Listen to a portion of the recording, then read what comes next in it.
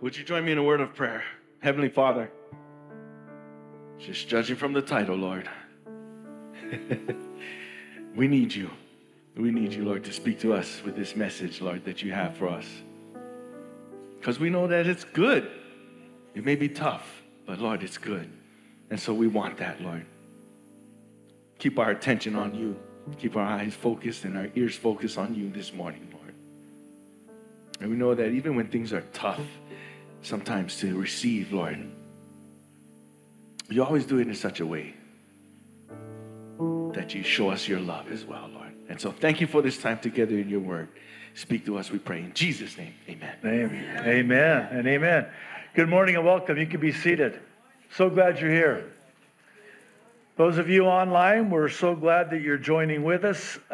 Before we get started, though, I have a few things, starting with our Tuesday prayer meeting this Tuesday, 7 p.m. here in the sanctuary. We're actually going to have a special prayer meeting. I'm hoping to, Lord willing, share candidly what the Lord has ministered to me over the years concerning some of the reasons that our prayers seemingly and inexplicably go or remain unanswered. And so Capona's going to start about 6:55. We're going to go live. This will be live streamed, and it'll be on our social media platforms in its entirety, as well as our website. So I'm going to share briefly, because I can, by faith, just at the beginning, and then after, we are going to enter into a time of prayer for specific requests, chiefly for Nepal, because as many of you know, our medical missions team are currently in Nepal and will be for another couple plus weeks. They return on Saturday, December 16th. So we're going to pray for our missions team in Nepal. There are also prayer calendars out front if you're interested. We're also going to take time to pray for Israel, specifically the Jews and Arabs that are in Israel and Gaza, as well as the West Bank. And then we're also going to pray for our Philippines missions. They just had an earthquake, by the way. I sent Steve an email. He said that they were unaffected because of where they're located, but we're going to pray for Steve, his wife and daughter, and the schools there, and all of the other missions outreaches. And then, of course, closer to home, we're going to pray for Maui, namely Pastor Steve Santos in Calvary Chapel West Side there in Lahaina.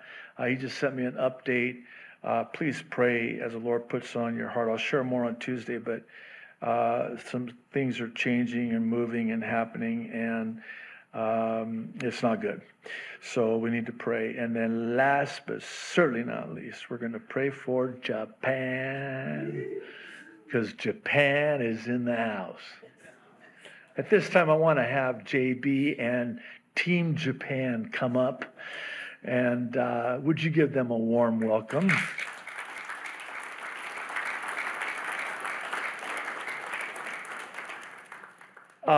I want to kind of share with you what they do, but then I'm going to let them, because they'll do a lot better job, and they're briefer than me. So anyway, can I just introduce you? Can you introduce yourself? Want me to go first? Yeah. Why are you so far away from me? I told you I'd shower. So, okay, first of all, many of you might remember JB when we had her come. She shared on a Thursday night about Japan and what God is doing there. And she is, with Team Japan, a very important part of our international translation and transcribing ministry. They transcribe all of the teachings into Japanese, and actually Mai does the voiceover for the Thursday nights, and JB does voiceover for the Sunday morning update and teaching. Why are you over here now? So anyway, she's gonna share more. So this is a ministry that not a lot of people know about, but it's our international ministry where we have the teachings translated into different languages. You can find it at our website with the resources drop-down menu under translations. There you will find various translations from an amazing team of servants all over the world who transcribe and translate all of our teachings and make them available not just on our website and their websites, but also on our mobile apps. So here's a brief list. I want to give a shout out to and acknowledge and express gratitude to the team of people, starting with our guys here. Milton and Say are part of the English captioning and transcription team. And then Karen Broom and Dee Mangan, who used to be here with her husband Matt, they're on the mainland. They produce all the English captioning and transcribing, which also serves as the basis for the translation team efforts to translate into other languages. So we have a German team, Stefan, amazing guy. He translates the teachings into German, also provides the technical enablement for the Romanian team. We have a Romanian team, Anka and Sabina, who live in Romania. We have a Dutch team, Bram and Gabriella. They're a family in the Netherlands. We have a Portuguese team, Fabian and Luisa. They're in Brazil. And we have a Spanish team, Eduardo, Celia, and Anna, and they're also a family in Brazil. And I'm saving the best for last, Japan. Just wait. Be patient. They all have their own websites because they had to. When we got censored, we had to run parallel with the website. So they set up their own websites. This is the German website and the Prophecy Updates page. This is the Dutch website, their Prophecy Updates page. This is the Portuguese website. There's also a Spanish website, a Romania website, and all of these are not just on our website, accessible on our website, but they're also on the mobile apps, both Apple and Google. For those of you that have Roku, you can only get English. I don't know why. I have Roku. Maybe after today I won't anymore, but you can only get English. But each of the international translation apps contain all the messages, resource content by way of the translation team websites, which are organized by language and team. And this entire ministry is overseen by Lane, who is amazing, and his wife, Grace, amazing Grace. They're amazing. And they set up an amazing information and help resources page for the transcripts, also translations, captioning, and it's a support center that's accessible under the resources drop-down menu as well. But instead of selecting translations, you can select support. Now, let's go to Japan together, since Japan is here together with us. This is their website. Unique to their videos, though, is the voiceovers. So can I just explain just briefly? I can. Thank you so much. So watch this. So Thursday night, we got some time to spend together, and I wanted to ask them, like, how long does it take? And I wish I didn't ask that, because it takes, every 5 minutes of my teaching takes an hour to translate into Japanese. They have major treasures in heaven, these people. So, but then I wanted to know, because I make a lot of noises, right? And I used an example, a recent example of when I just didn't have a word, so I just said, it's just like, woo! So how do you do that? Because she's doing a voiceover, like when I get animated, she gets animated. If you can imagine, I get, and they just, So I said, what do you do when I make those noises? JB goes, it's so simple. When you go, woo! She says, I go, woo! Okay, I'm done. I'm going to let them share with you now. So would you again give them a warm welcome? JB, it's all you. Wow! Good morning, all. I'm JB, your online member who got saved ABC Salvation in 2017 as Lord led me to it. Thank you for giving us this opportunity to share about Japanese translation ministry this morning. We are the online ministry to translation to translate the Calvary Chapel Kano, his teaching. This is J.D. Farag Ministry has started in September 2020 with other languages, as J.D. already explained. Now it's over 3 years. We, the Japanese team, do for Japanese subtitle and the Japanese voiceover to spread the truth of the word. At the beginning, we used to do for only first and second services, but after my back from I was here last time, Lord led us to do for all of CCK's teachings. So now all services are translated into Japanese. All is all. All means first, second, Thursdays and topical teachings, both publishing on the website and the YouTube channel.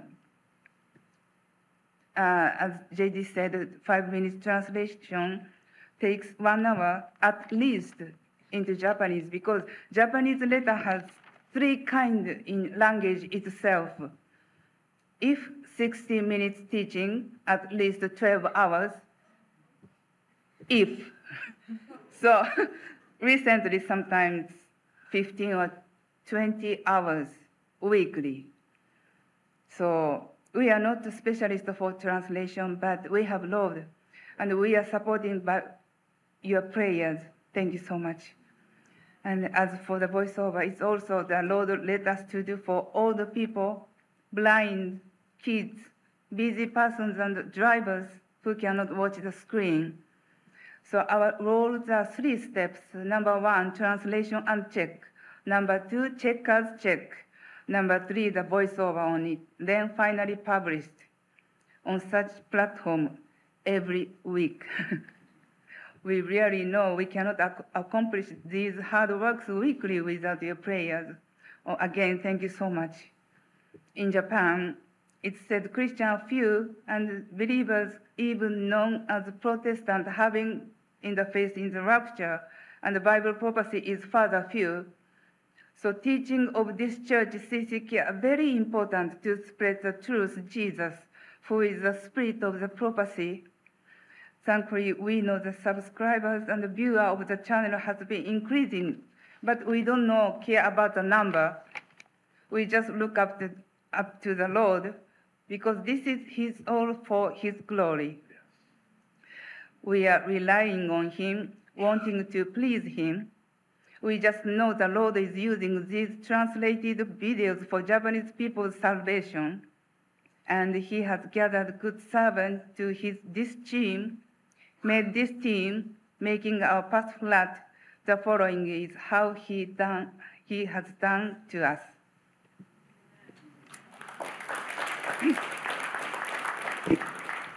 I'm Mai. I started watching Prophecy Update in 2016. It all started when I heard my friends say some people in other countries are saying that the end of this world is coming soon. Those words were stuck with me, so I prayed to God, if the end of this world is near, then I am in trouble because I don't know anything about it. God showed me and told me about it. I had been going to church for years, but I had never heard about Bible prophecy. Then I found a few Bible prophecy teachers on YouTube to start watching. One of them was Pastor J.D. I was convinced this was an answer to my prayer. Those teachings amazed me and made me fear the Lord. I got the joy of studying the Bible and couldn't stop watching it, and even went back to previous prophecy update too. I remember Pastor JD saying at that time that they would soon move to a new building, which is here. I have wanted to visit this church someday. I really thank God that I am here now. In 2017, this month, when Pastor JD shared JB's mail, I was watching it. I knew such a person, JB, was in Osaka and tried to get to know her. When we contacted for the first time and met physically, we knew we lived within 5 minutes of each other. Through this church in Hawaii, we met each other in Osaka within 5 minutes. God is so funny and so good.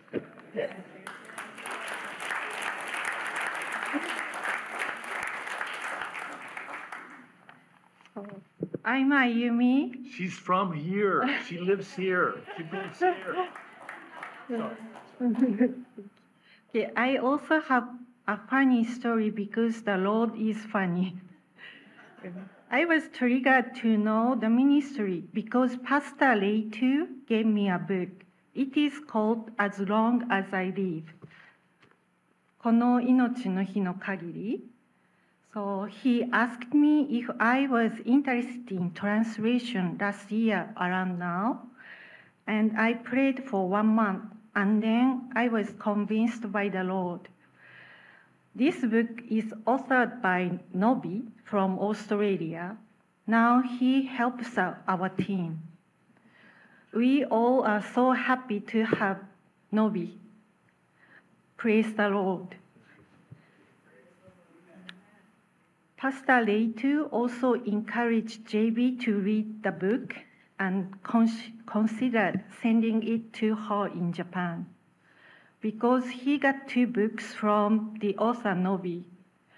But JB found it on Amazon, so she also got it and read. JB says that, thank the Lord that we can still buy things without the mark of the beast. The book was about the beautiful love story of Christian couple who came together over a long time.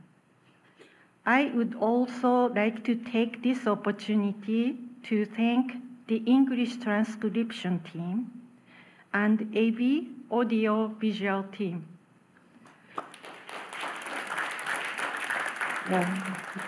For supporting us behind the scenes. We all thank you guys. This ministry is a blessing to me. Thank you, God, Jesus. To you alone give all of the glory.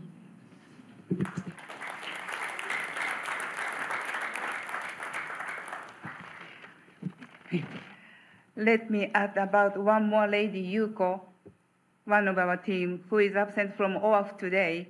The Lord coordinated us to meet last time when I was here. She did not come to CCK at that time, but she said she sensed she should come by the Holy Spirit. Then we got to know and prayed together here. Since then, we have kept the relationship.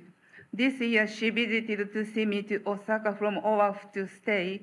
Now she is one of our team and surely your congregations.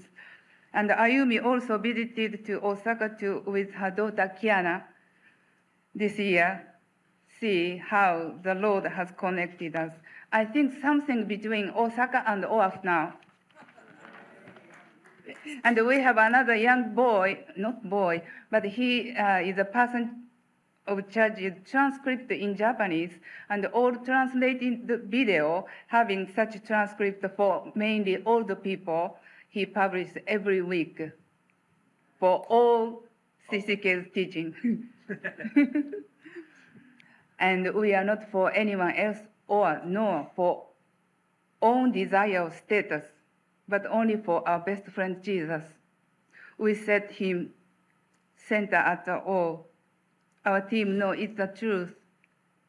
Pastor JD, Leitu, Mac, and Capono, and David, King David. Please keep us leading only to Jesus. It's difficult to find such leaders and churches in nowadays. all we do is from the base of your teachings in the Lord. We just want to finish the race in one mind faithfully for the truth until the rapture. We appreciate your boldness and faithfulness in the Lord. We pray for your health too for us because we need you, like Gaius in 3rd John. And lastly, everyone, please know coming to a good church actually is tremendous blessing. Being among you, brothers and sisters in Christ, is so blessed. Thank you so much for your prayer for this and my return too. We thank all you again for your love and warm welcome. Thank you.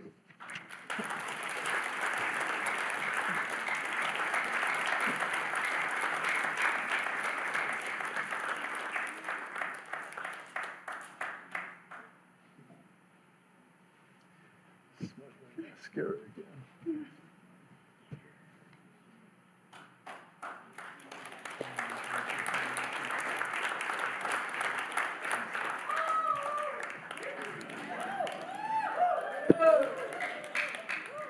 I think we just close in prayer. What do you think? Still got one more service to go.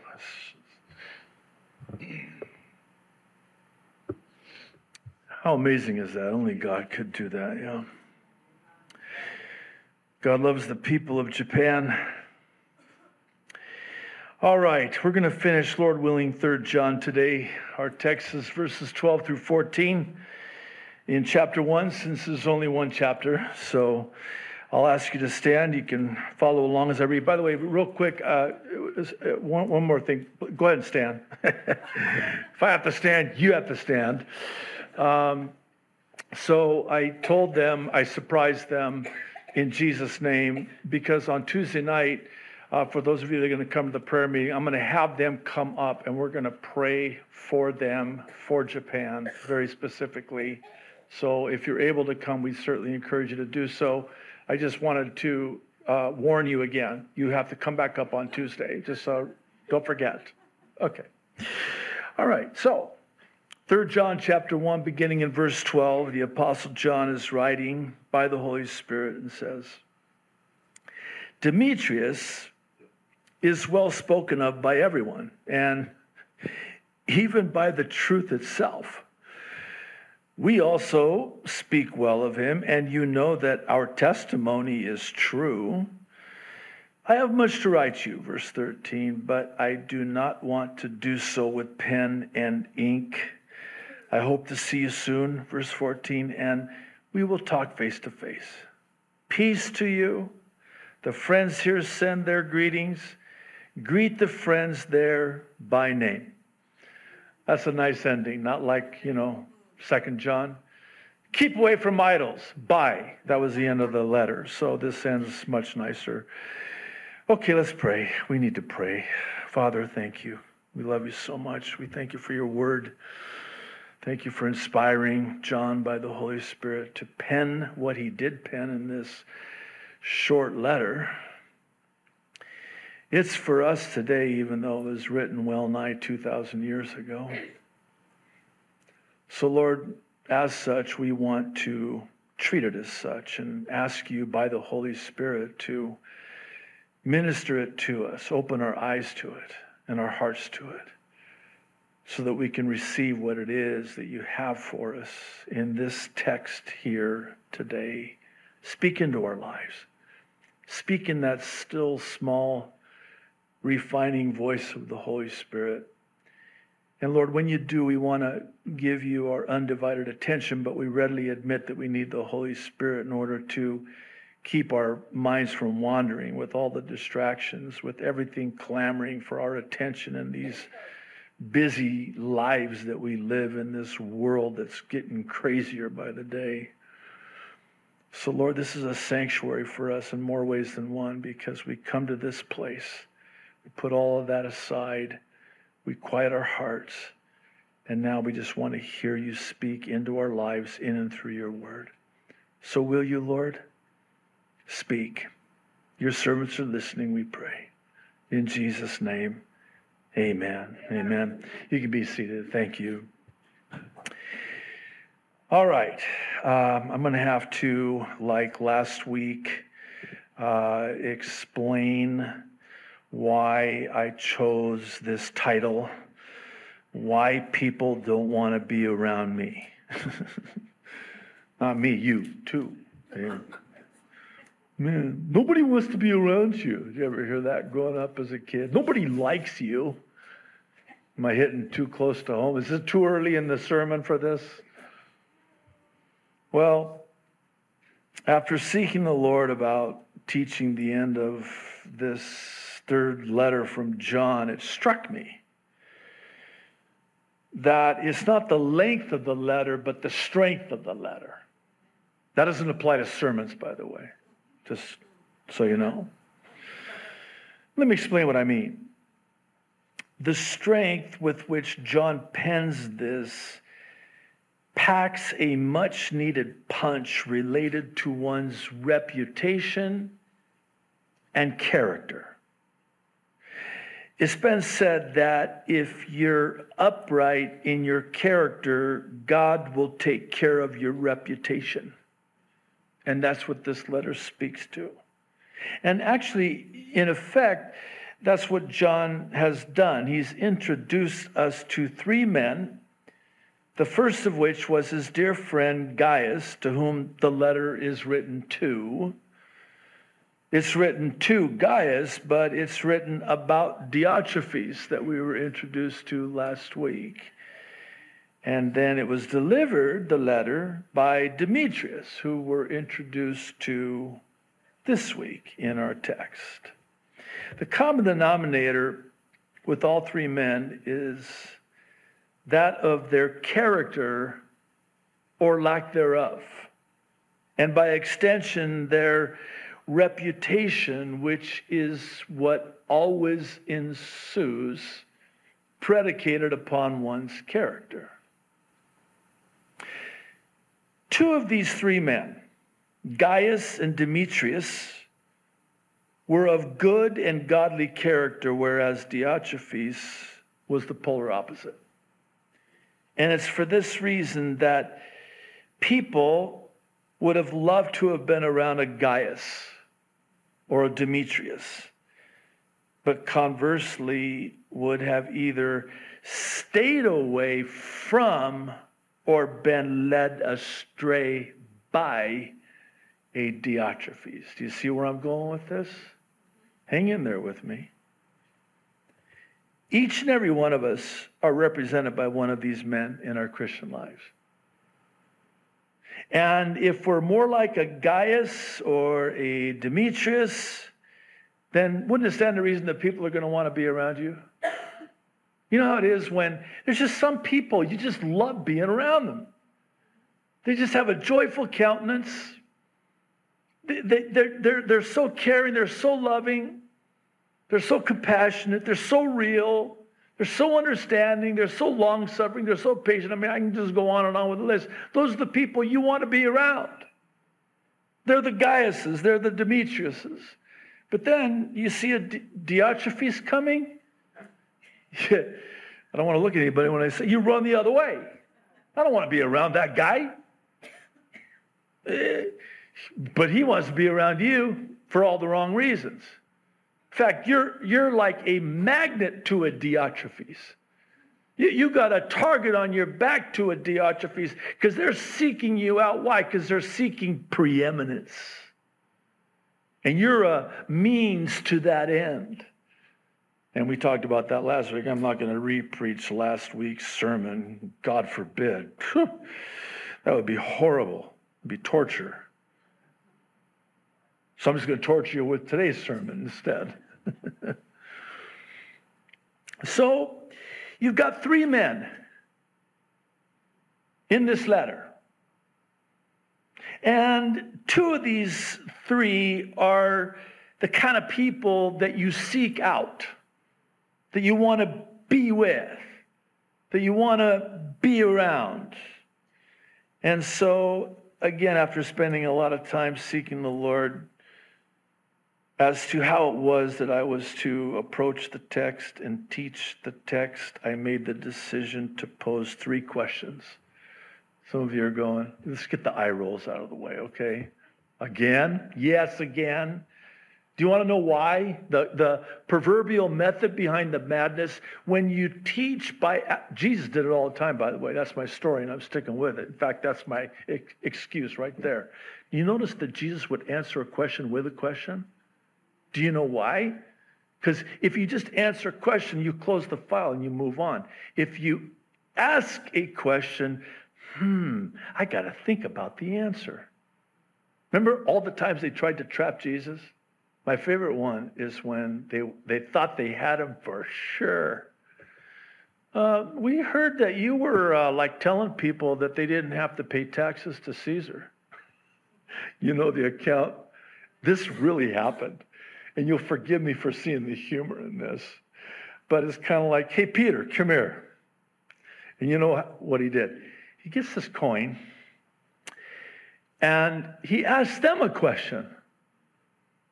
Sometimes the best answer to a question is to ask them a question. And by the way, how many times in the Gospels alone, when you see, he doesn't even answer the question with a question. He just doesn't even answer it at all. He just starts going in a different direction. In the Old Testament, how about all those times when Elijah, I quit. God says, he doesn't even respond. I do not accept your resignation, Elijah. Slaves can't quit. That's one problem. But I know you want to die. You've had it. You're over it. But the Lord does not even address or respond or answer any of his complaints. And that's what he was doing, was complaining. I alone, and I've had it, and there's nobody else, and and you would think that the Lord would say, oh, come on, and give him a big pep talk. No, he says, what are you doing here? Anyway, that's what my wife says to me, as only a wife can. Build a bridge and get over it. Anyway, so why the question? Because it makes you think. When you're asked a question, and by the way, it's not multiple choice, it's open-ended. Didn't you hate that in school? Remember those problem questions, the story problems, Jane and John are rowing in a canoe at 5 miles per hour. No, wait, it gets better. But there's a wind against them at 2.789653 miles per hour.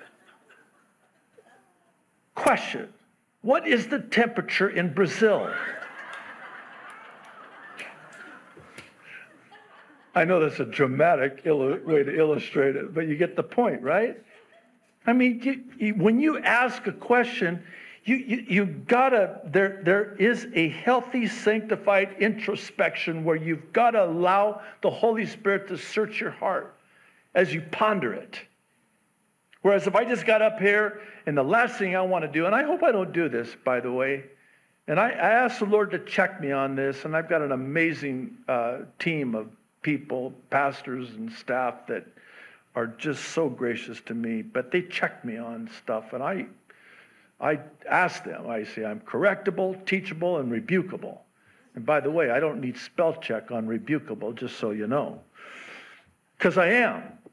Where am I off here? Where am I wrong? Because am I missing something here? And so I'll run it by him, and they're gracious. But they'll say, nah, you're way off on this, or no, you're spot on this.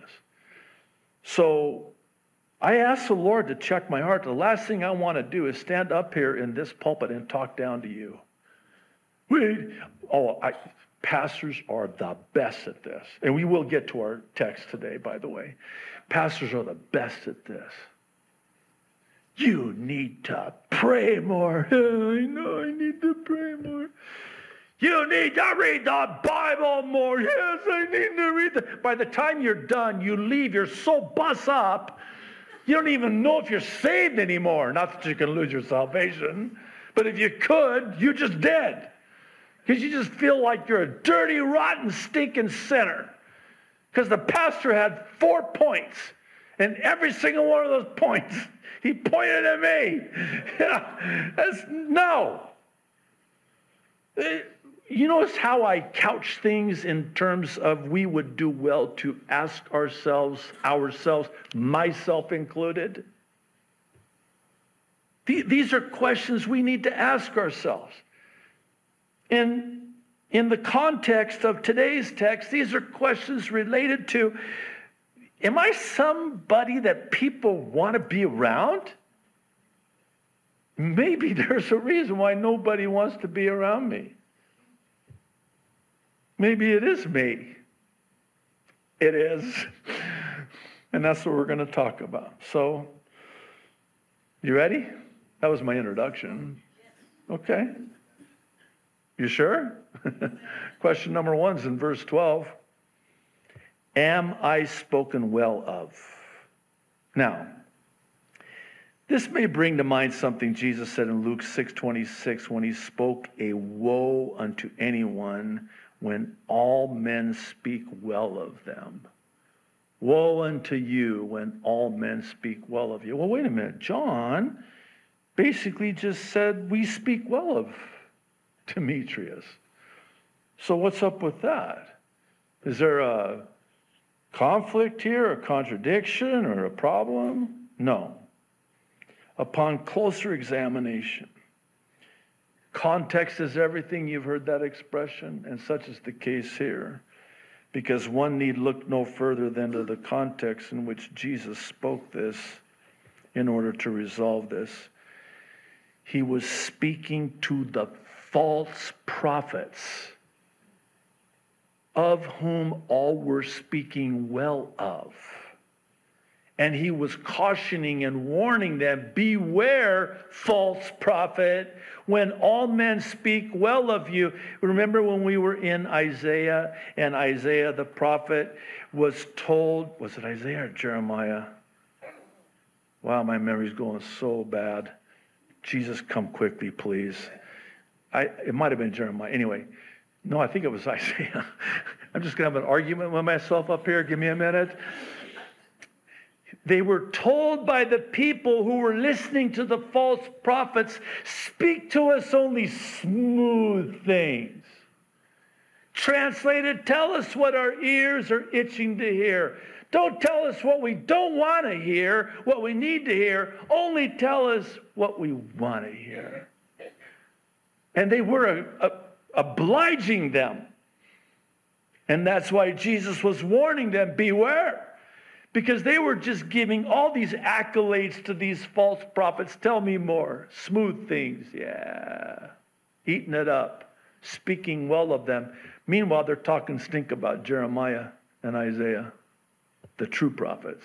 That was the context in which Jesus said, beware when all men speak well of you. Now I want you to hang on to that word false. It's going to come in handy right now. Listen. The context in which John writes this concerning Demetrius is that of the truth, not the false. So much so, did you catch it?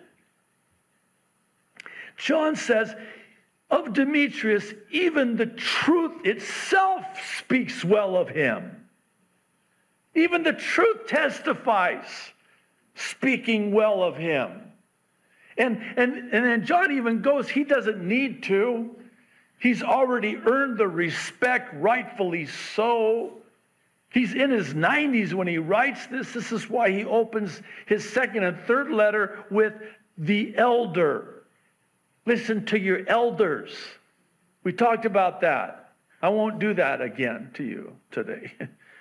But I'm some of your elders. Anyway, so listen to your elders. He's the elder, the older, the wiser. Listen to him.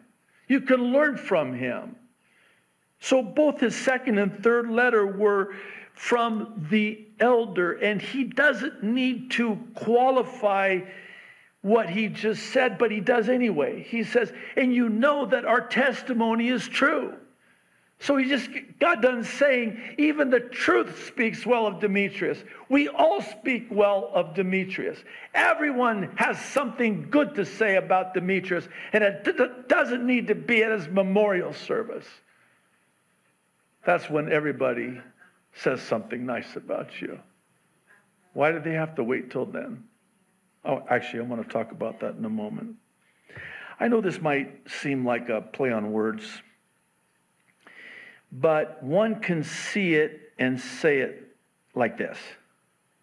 When I do well to speak the truth will speak well of me. If I'm walking in the truth, then the truth will testify and speak well of me. And it works both ways, whether it's false or the truth. This is Proverbs 3, verses 3 and 4. Let not mercy and truth forsake you. Bind them around your neck. You know, like the lei, right? It's an honor, by the way. I'm so honored. I get a lei, and it's just, you guys spoil me. I'm not complaining. I'm just saying that you guys, I'm the most spoiled pastor in the world, I think, literally. So thank you. But anyway, when you adorn yourself with something around your neck, it's a symbol outwardly, right? So it can also serve as a reminder. So this is what Solomon is writing. Take a lei made of the truth and mercy and make a lei and adorn your neck with it. Put it around your neck. And don't take it off. Bind them around your neck. Not, but, bind them. Put them around your neck. Write them on the tablet of your heart. And so, listen, find favor and high esteem in the sight of God and man. That's the reputation that always ensues when one has a good character. If you're upright in your character, your reputation will follow. And you'll have high esteem. People will esteem you, respect you. You'll find favor in their eyes, not just the eyes of man, but the eyes of God too. Just with the two, mercy and truth. Is that not rare in this world that we're living in? The lost jewels, if I can call it that. Mercy and truth. I mean, we live in a day, and this was a prophesied marker of the end times, that people are just going to be as corrupt and dishonest as dishonest can be. Breakers of covenants. And it's going to get worse, by the way. And how about mercy? I could preach a sermon and I can, on just mercy alone. I think I've weaved it in the past, but people are just so unmerciful and unkind. The thing about mercy, and I'll move on after this, but I want you to think about this. The thing about mercy is when you show mercy, you're shown mercy. And conversely, when you don't show mercy, you will not be shown mercy. Blessed are the merciful.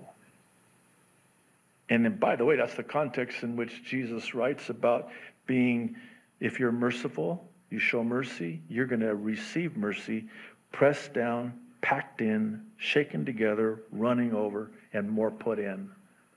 That's not money, that's mercy he's talking about. And it's sad, unfortunately, that these television evangelists that are making merchandise of the saints, which we took care of that Thursday night for those of you that were here, didn't we? Yeah, it felt good. But anyway, just because that's what Ezekiel 34 was about. These shepherds that were taking and feeding themselves, not the flock of God. They were in it for themselves. They were in it for the money. They were in it for what they could get out of it. And it was a dire warning of the judgment that was going to come on these shepherds that were not shepherding and leading the people, both in the civil, the secular arena, and the sacred arena. In fact, at the end of the day, the reason why Jerusalem and Judah fell and the Jews were taken captive to Babylon for 70 years was because of the leadership and the shepherds and the false prophets. They had become so corrupt. Truth, mercy, no, they were merciless. In fact, there's even one detail. I'm not going to preach Ezekiel 34 again, but there's one interesting detail in that chapter where it says that these shepherds were actually brutal, ruled over them with an iron fist. They weren't tending to the flock. They weren't feeding the flock. They were fleecing the flock. I better move on now. Proverbs 22:1. Listen to this. A good name is to be chosen rather than great riches, loving favor rather than silver and gold. In other words, what do you want to be known for? When someone mentions your name, what comes to people's mind? J.D. Farag. Ugh. I'm going to use your name then, if you're going to be like that. I mean, put your name in there. Someone says your name. What comes to mind? Do you have a good name? Because a good name is rather to be chosen than to have great riches. So you got great wealth over here and a good name over here, and it's either one or the other. Which is it going to be? The story is told of two brothers who were rich, but very wicked. Both lived a very wild life, using their wealth to cover up the dark side of their lives. They attended the same church and gave large sums to various church-related projects. Suddenly, one of the brothers died, and the pastor was asked to officiate his funeral service. The surviving brother gave the pastor an envelope and said, "Here's a check that will pay for the entire amount needed for the new sanctuary, and I only ask one favor. Tell the people at the funeral that my brother was a saint." The pastor, I feel his pain right now. He wanted the check, but he didn't see how he could make a statement like that. I have to say, your brother was a saint? He was no saint, your brother. And neither are you, by the way.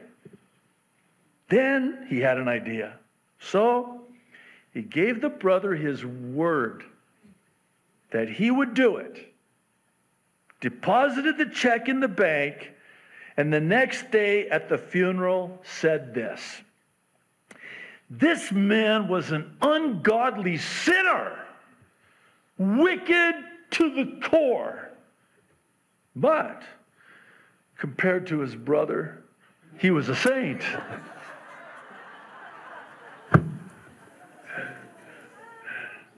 I love stuff like this. Is that wrong? I mean, that is so good. That's good stuff right there, isn't it? Well, obviously, this guy's name was Mud, as they say. He did not have a good name. He had a bad reputation for being the wretch that he was, the crook that he was. That brings back Nixon flashbacks. I'm not a crook.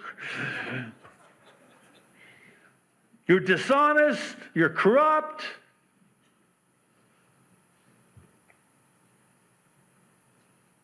So before we move on to the second question, I'm just going to ask lastly, do people speak well of you? What is the response when your name is brought up in a conversation? Is this getting too convicting? Well, it is for me, so we're going to move on to the second question in verse 13. And this is a biggie, by the way. Let the Holy Spirit search your heart. Am I willing to listen? Am I willing to listen? Now, here again, John ends this third letter the same way he ended his second letter by saying he had much he still needed to write.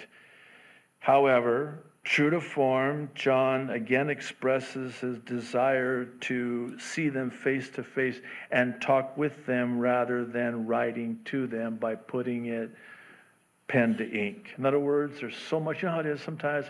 There's too much to put in a text, too much to put in an email. And besides, I just want to see you. I just want to talk to you.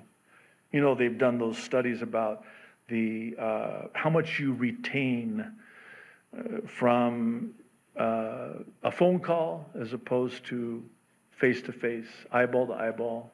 In my case, belly to belly. That's what John's saying here is I want to see you guys. I love you guys. I want to see you guys. I have so much I want to talk to you about. Now, I realize we addressed this in 2 John, but I think I would be grossly remiss were I not to share a couple thoughts on this in 3 John. First, the implication and even presupposition that the Apostle John is making here in wishing to talk to them face to face is that they would even be willing to listen. You know how it is sometimes when people, they're just good listeners. And you just want to be around a good listener, especially when you just need somebody to listen. I've heard it said in the context of a marriage relationship that, you know, the husband sometimes when your wife, she just needs you to listen. I'm preaching to myself here, you know, just stop talking. Stop talking. God gave you 2 ears and 1 mouth. Do the math. Can you just listen to me? But no, here, no need to fear. Your husband is here because I'm going to fix this. What's the problem? And so she doesn't get maybe, I don't know, 2 sentences in, if I let her get that much, before I'm already, well okay, here's what we're going to do. She's like, shut up. Listen to me. I just need you to listen to me. I really shouldn't have probably gone that far with him, but when somebody listens, you know why they listen? Because they care. And you can tell, right? When somebody is like listening but not really listening, they're inserting the, oh, is that right? All in the right spot. And you kind of catch on to it, so then you pull a fast one just to expose them and out them, and you'll ask them a question. They'll go, is that right? And you're going, you weren't listening, were you? No, when somebody just listens and lets you talk. Sometimes, again, the context of a marriage, husbands, your wife doesn't need your mouth. She needs your shoulder and your ear. She just needs you to listen, because when you listen, you show you care. Have you heard this saying? They don't care how much you know until they know how much you care. And here's what happens. Someone's talking to you and you're genuinely listening to them because you genuinely care about them. You don't think somebody like that's going to want to be around you like all the time. In fact, you might have another problem getting rid of them. Because how rare is this? You're a good listener. You're really listening to me. You're letting me just share with you. Isn't this what Peter admonishes us to do? Cast your cares upon one another. Cast your cares on the Lord. Of course, He cares for you, but we're to share each other's burdens. We're to carry each other's burdens. Sometimes somebody just needs to unburden themselves. I'll just say one more thing on this again in the context of the husband-wife relationship. And I say this carefully and prayerfully in love. Guys, if your wife can't talk to you and you won't listen, she'll find somebody who will. And I don't mean that to be mean, but it's true. And I've seen it over the years across the pastoral desk of counseling, and it is so heartbreaking. There are 3 things, guys, that your wife craves for because God wired her to crave these things. I call them the 3 A's. Last week I had like 3 P's and C's, and we're almost out of alphabet, so take heart. They need the 3 A's. And not just the wife, but your children too. Attention, affection, and affirmation. And they'll flourish. You deprive them of that, withhold that from them because they're wired that way and crave it, and their very survival depends on it. They will find it somewhere else. That's just the truth of the matter. Wow. I'm on a roll today, huh? But so when you listen, you show you care. Because that's what you're almost saying everything without saying anything. Your nonverbal body language, and you're really engaged because you genuinely care. And you're listening to them. And by the way, how rare is it that someone feels safe enough to even share very intimate details of deep struggles in their lives without the fear of having you gossip about them and break the confidence and trust that they put in you? I'm sorry to say that in the last day, it is almost non-existent. Because at best, well, I don't know if it's best or worst. I think they're both worse than worst. So at worst, they're going to gossip about you, betray your trust and your confidence.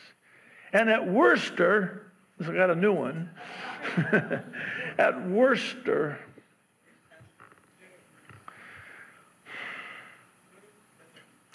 they're going to accuse you of not having enough faith. Oh, you just need to trust God. I know that. Really? I just poured out my soul to you. I just bore my soul to you. I just shared with you something so intimate, so deeply private. I just needed somebody to talk to and somebody that would genuinely listen.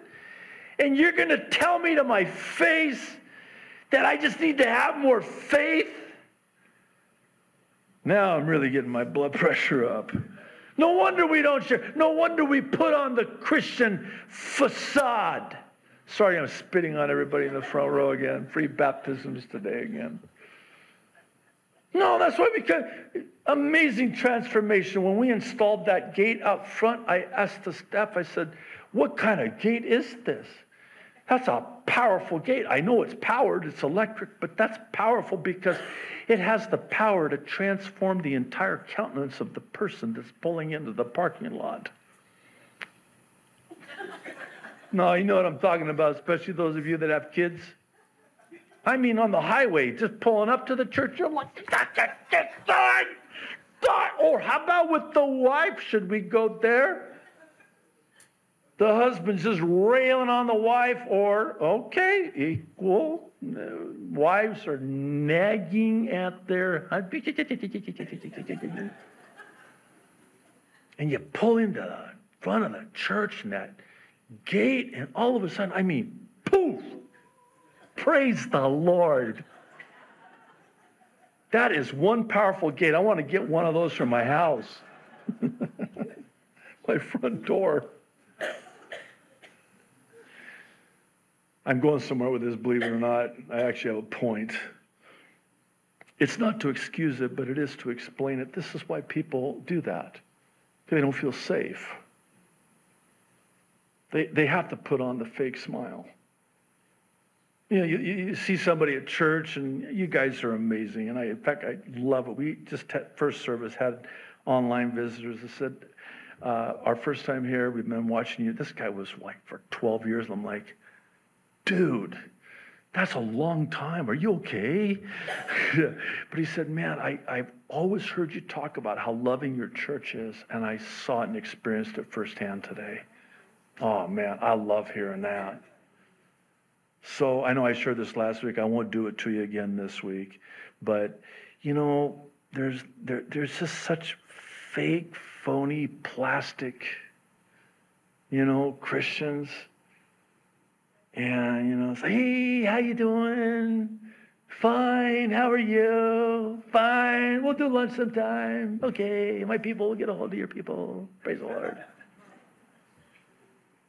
And what you don't realize is that they are dying. They're hanging on for dear life. They're going through the trial of their life, and they don't feel safe enough to actually say, what would you do? I know I've shared this before, but this is for real, okay?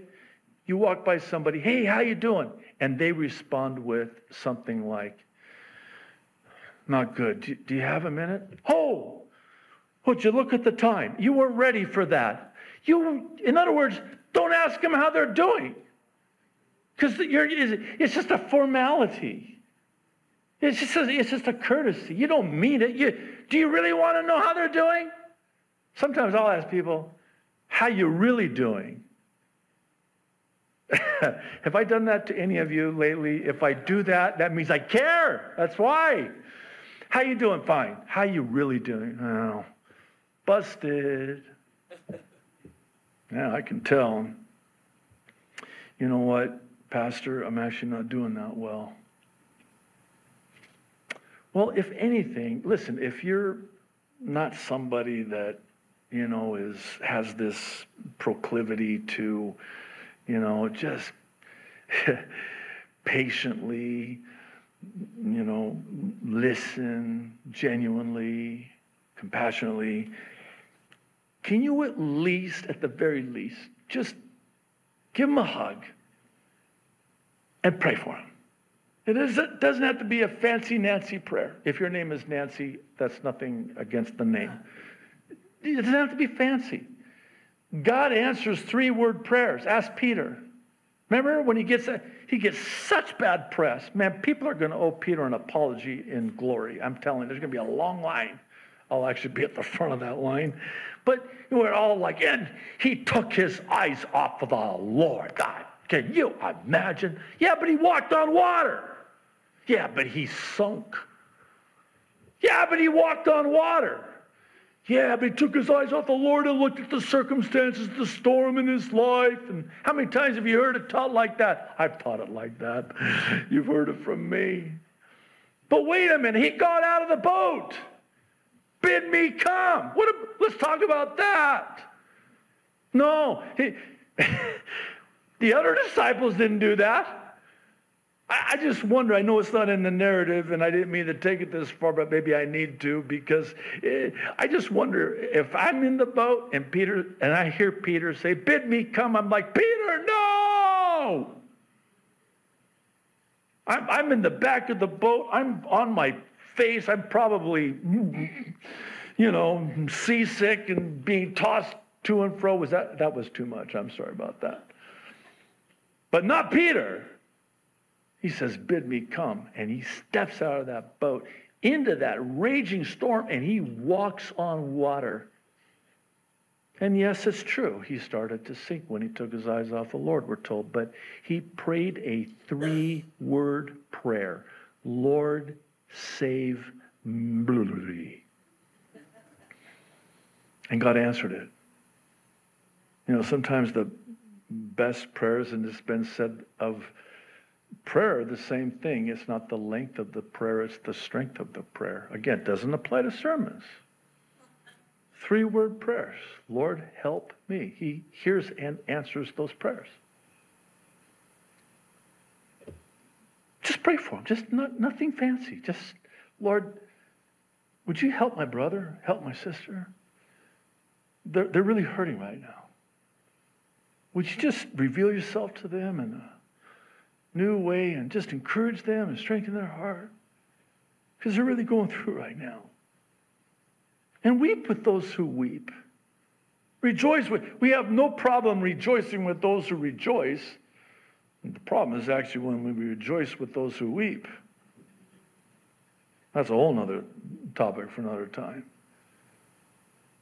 But sometimes just a simple prayer, a pat on the back, a hug, just that goes a long ways. That's all you got to do. And by the way, this whole thing about being vulnerable, you know what that is, right? It's pride. When you're unwilling to make yourself vulnerable. Because you're trying to, it's a self-preservation mode because you got an image to uphold. I got it together, man. Oh, spiritual giant that you are, I'm not worthy. That's pride. It's actually spiritual pride. And it's hypocrisy too, because what you're doing is you're shedding yourself in a different light than the person you really are on the inside. You know, the word hypocrite or hypocrite comes from play acting. That's why the theater, modern day theater, they have the masks as the logo for theater, plays, play acting. So you got a mask with a smile on it on the outside, but underneath that mask there's a frown, and vice versa.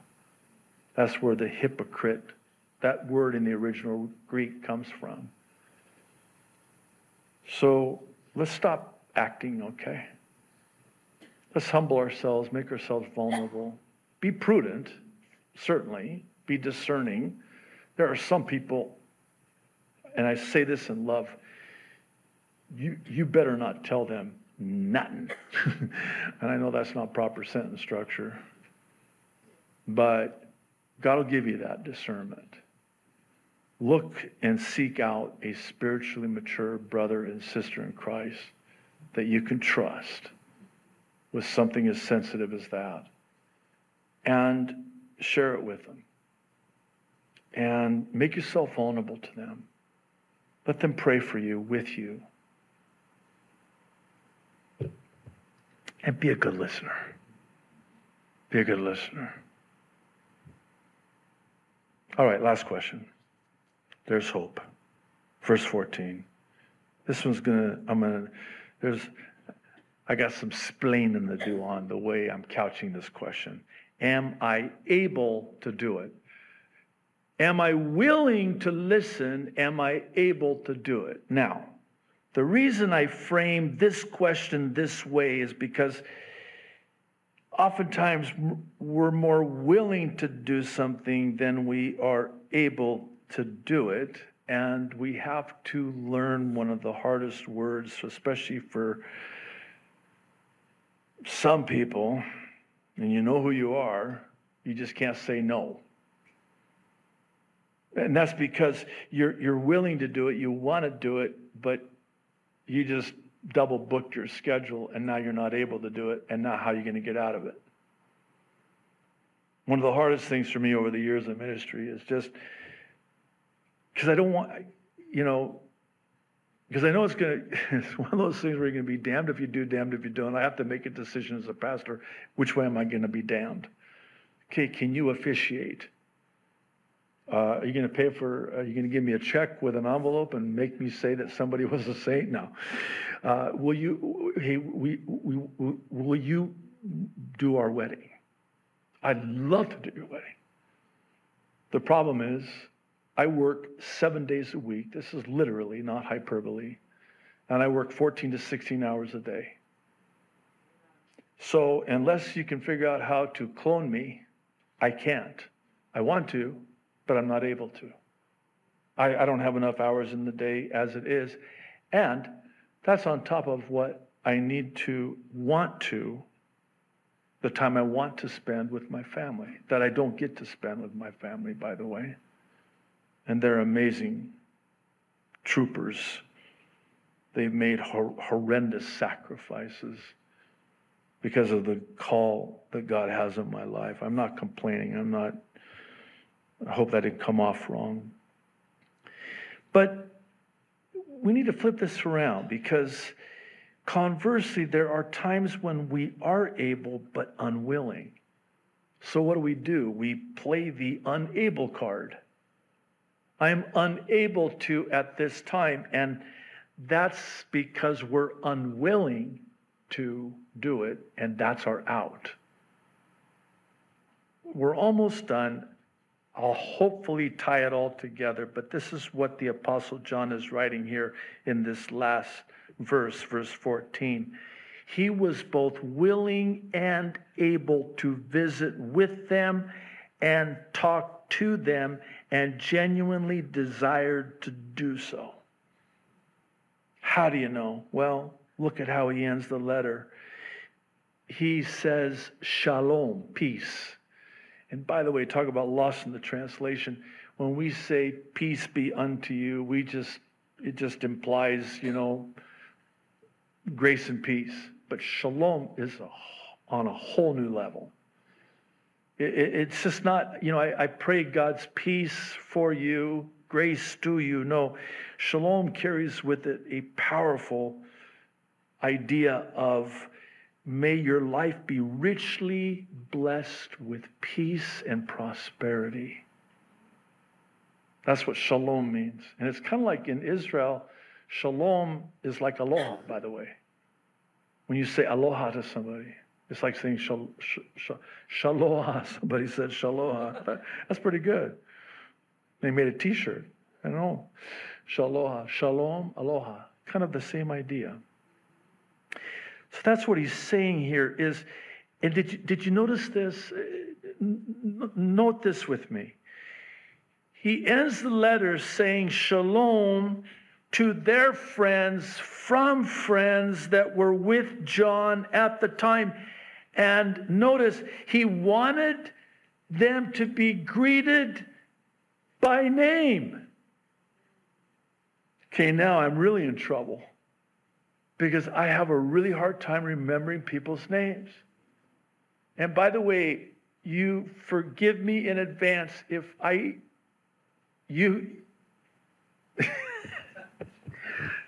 don't know if they're going to have name tags in heaven, but we won't need to know. But I even try. The Lord knows I try. You've got a whole association thing, One time, true story, Paul, make an association, remember Paul. Find some characteristic. So he's tall. Tall rhymes with Paul. I'm thinking, okay, I'm going to remember this guy's name. Tall Paul. 2 weeks go by. Here comes this guy, tall guy. All right, what was your name again? It didn't work. It didn't work. Now here's this guy, Paul, who's tall, looking at me. By the way, for those of you online, I'm 6 feet tall and shrinking, just so you know. I look a lot shorter. I get that a lot. I just want you to know I'm 6 feet tall. Or so. When you say somebody's name, when you remember somebody's name, what does that say? Again, let's flip it around. When you forget their name, oh wow, I must have made a really powerful impression upon you. You just met me last week. Actually, you just met me first service. You already forgot by second service? It's not personal. Don't take it personal. So what's your point, Pastor? My point is that there has to be a willingness, and I have to be able to show that person that we care enough to remember them by their name. And it's even more than that. If you're anything like me, and I suspect you are, I want to be around them too. It goes both ways, right? It's reciprocated. I mean, could you imagine being invited to a fellowship where the Apostle John, Gaius, and Demetrius are going to be? I'll invite myself. I'll even RSVP to my invitation of myself to that fellowship because I want to be around these guys. Many years ago, and we'll close, I had the privilege of, when I had the church on the mainland, of having Dave Hunt of the Berean Call come and speak. We had to rent North Idaho College, and at the time, there in Coeur d'Alene, Idaho, I had become very close friends with Chuck Missler, both of whom are now with the Lord. And Chuck Missler and I would go to lunch all the time, and I had talked to Chuck about getting Dave Hunt to, North Idaho, Coeur d'Alene. And Chuck and Dave Hunt, really good friends, and man, I love being around Chuck Missler. I mean, he was such an intellectual, but when you're sitting across the lunch table from that guy, he is the most genuine, meek, loving man you would ever want to be around. So we worked it out. I got Dave Hunt for the better part of a weekend, and I took Chuck Missler and Dave Hunt to lunch. And I'm sitting there. I mean, maybe you shouldn't have seen me. I'm just going. They would ask me a question, and then I'm like, mouth full of gravel. And I just finally told them, I said, I just want to be around you guys. No, but we want you to interact. No, you don't. Trust me, you don't want me to interact. They're going back and forth. I mean, I'm just a sponge, just taking it in. I'm just relishing in the fact that I'm at lunch with these guys, these godly men that have been mightily used in my life over the years, in my walk with the Lord. I just want to be around them. In fact, lunch was over. I made sure I got the ticket, and I said, we don't have to leave yet. Do you guys want dessert again? More dessert? Because they have more. You want to order lunch now, or do you want to order dinner? It's been a while. Are you hungry again? I didn't want it to end. You know how that is? You just don't want it to end. 5 hours seems like 5 minutes when you're around people like that. Here's the takeaway, and I'm done. Again, it's in the form of a question. Am I willing, and again, I ask this of myself, am I willing and able to examine myself as to whether or not I'm someone like a John, Gaius, or Demetrius that people want to just be around? Come on up. Stand up. We'll close in prayer and song. How's that for a very smooth closing? Father in heaven, thank you. This has been very searching, very humbling, very convicting, but rightfully so. Much needed, really. Lord, I thank you for inspiring John to introduce us to the likes of a Gaius and a Demetrius, even a Diotrephes for other reasons, but it really helps us to examine ourselves, to allow the Holy Spirit to search our own hearts. I know for me, and I think I say this and pray this for everyone that's here in this church that I'm so privileged to pastor, we want to be like that. We want to be that kind of person that people can talk to and feel safe with and be around. And we want to be someone that people want to be around and be with and talk to. So, Lord, make us more like you, because that's what you were like. the throngs of people that wanted to be around you, the accounts that were given, which are not even a fraction of what you did while you were here. But they would make their way through the throngs of people just to touch the hem of your robe. And when they did, in one case, she was healed instantly after 12 years. And all the people, even the children, wanted to be around you. That's saying something when children want to be around you. So make us more like you, Jesus, so that people want to be around us like they did with you, Jesus. Thank you, Lord. In Jesus' name we pray. Amen.